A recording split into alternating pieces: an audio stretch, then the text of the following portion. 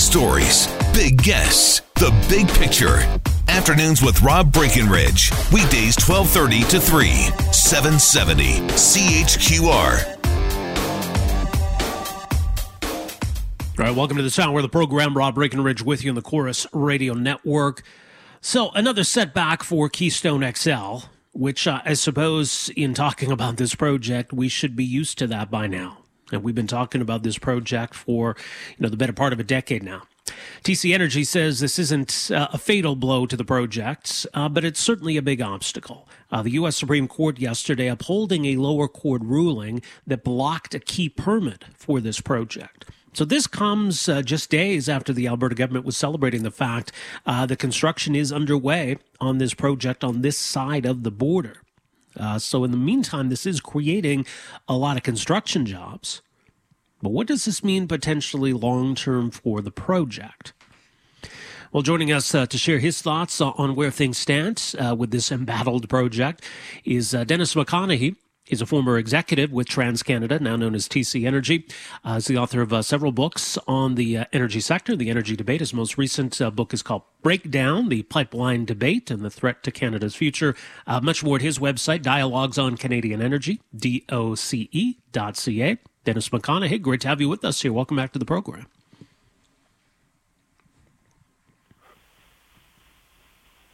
Here we are. Are you there, Dennis? Yes, I am. Can you hear me? Oh, perfect. There we go. Yes. Yeah. Glad to have you with us. Thanks for joining us. It was great to be with you. Well, I appreciate that. So your thoughts, first of all, on this particular ruling, what kind of an obstacle this represents in your view?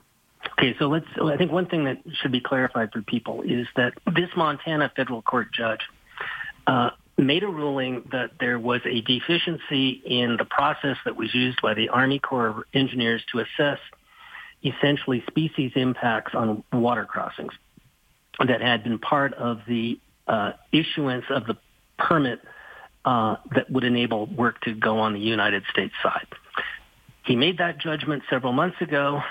That decision was appealed, and it is still being, and it was the appeal in the Ninth Circuit of the United States was not successful, but it has continued to be appealed to higher courts.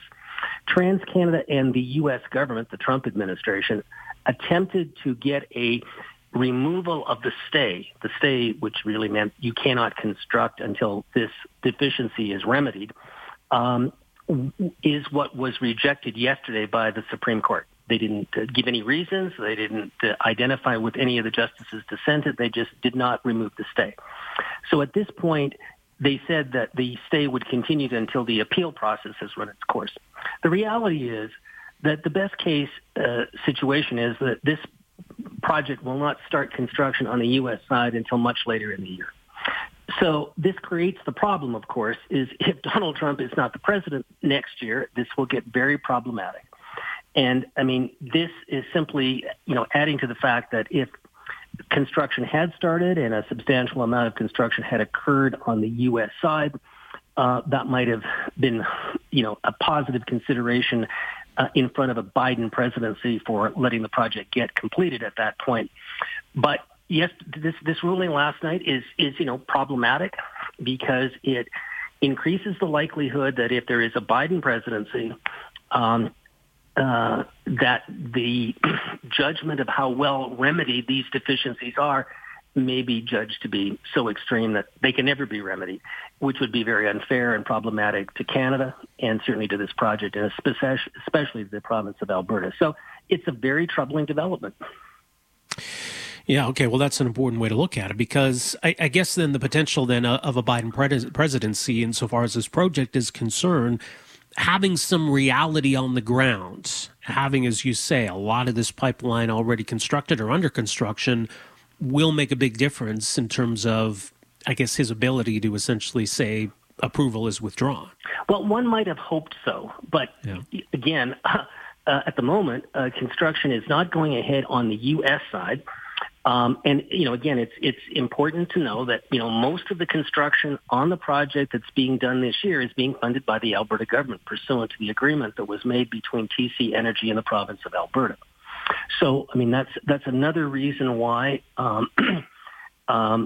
this situation has gotten actually more difficult because it's actually created more exposures to the province of Alberta, because they are the entity that was, by the agreement that was made, is the one that's doing the funding of construction this year.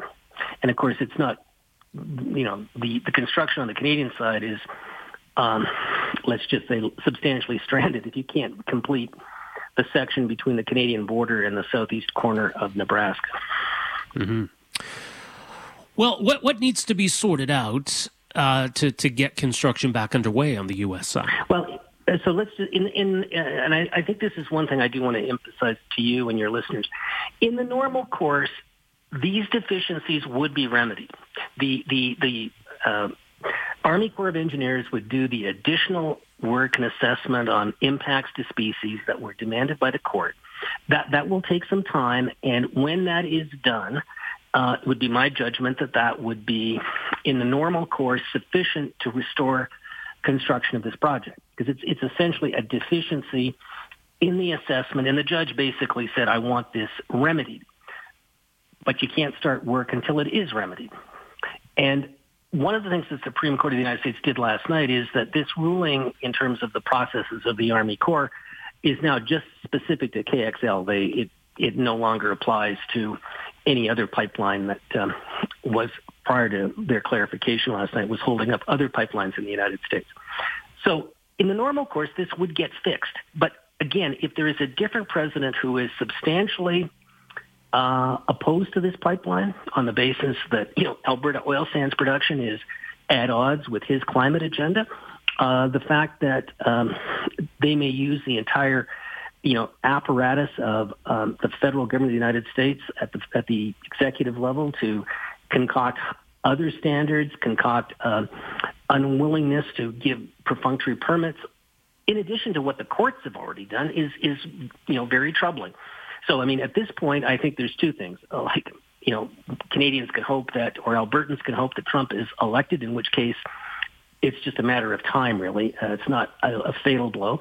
If there is a Biden presidency, there's going to have to be work done to basically make the case that this pipeline should not be thwarted in the overall context of the relationship on energy and climate between the two countries.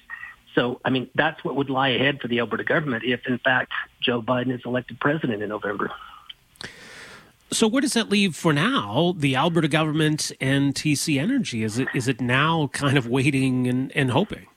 Well, as of this afternoon, I'm not aware that either one has made any substantive statement other than to say that they don't consider this to be a fatal blow to the project. So that would imply that spending continues on the Canadian side of the border.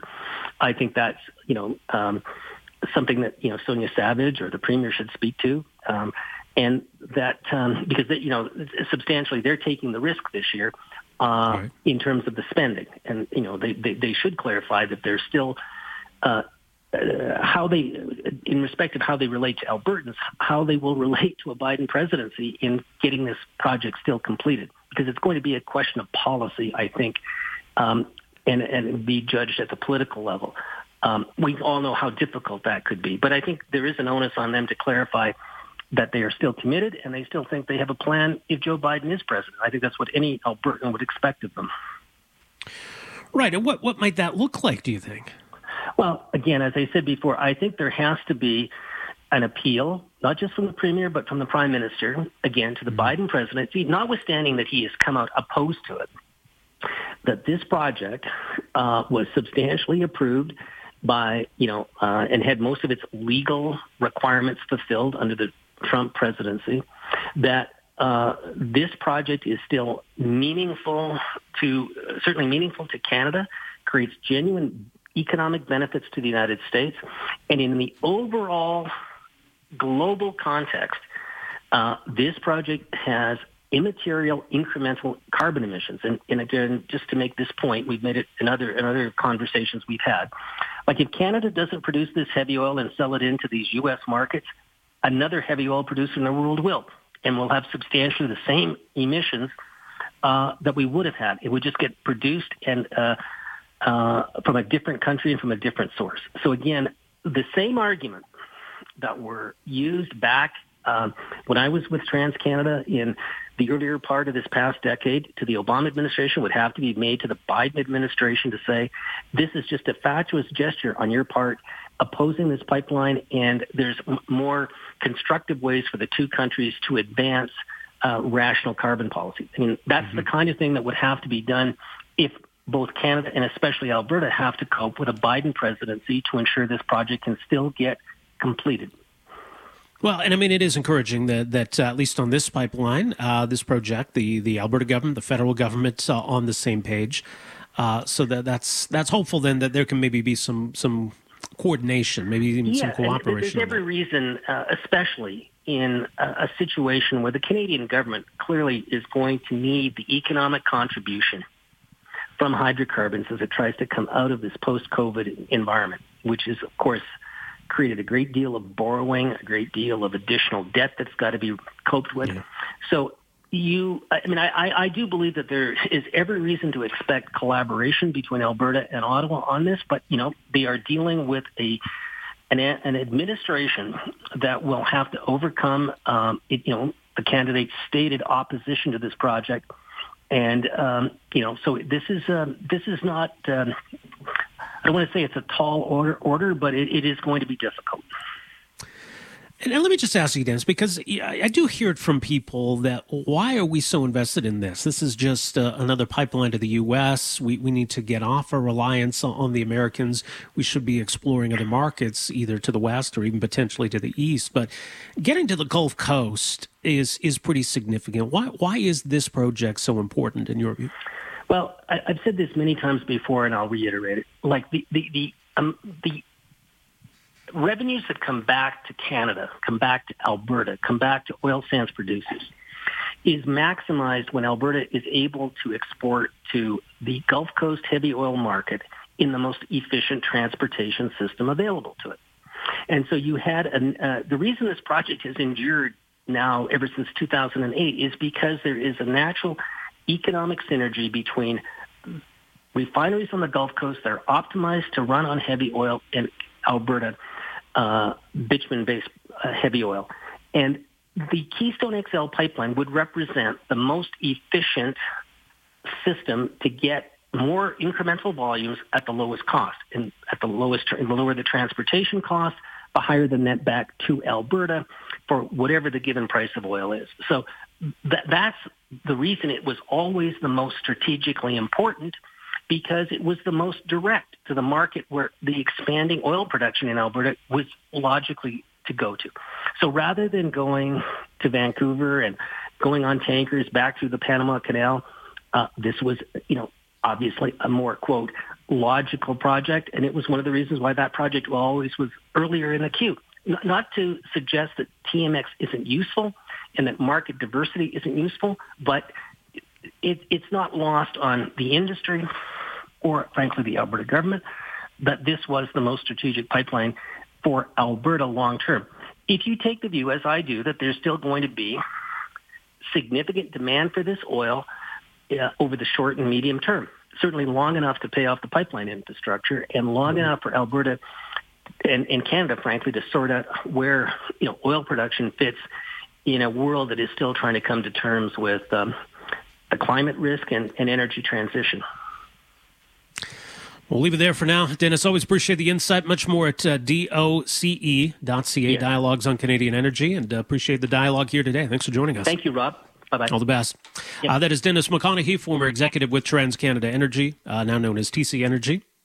His website, doce.ca. His most recent book, Breakdown, the Pipeline Debate and the Threat to Canada's Future. So some interesting insight from him on where things stand with the project and why this project matters. Our number here in Calgary, 403-974-8255. In Edmonton, 780-496-0063. My name is Rob Breckenridge. Back with more right after this. Afternoons with Rob Breckenridge, starting at 12:30 on News Talk 770 Calgary.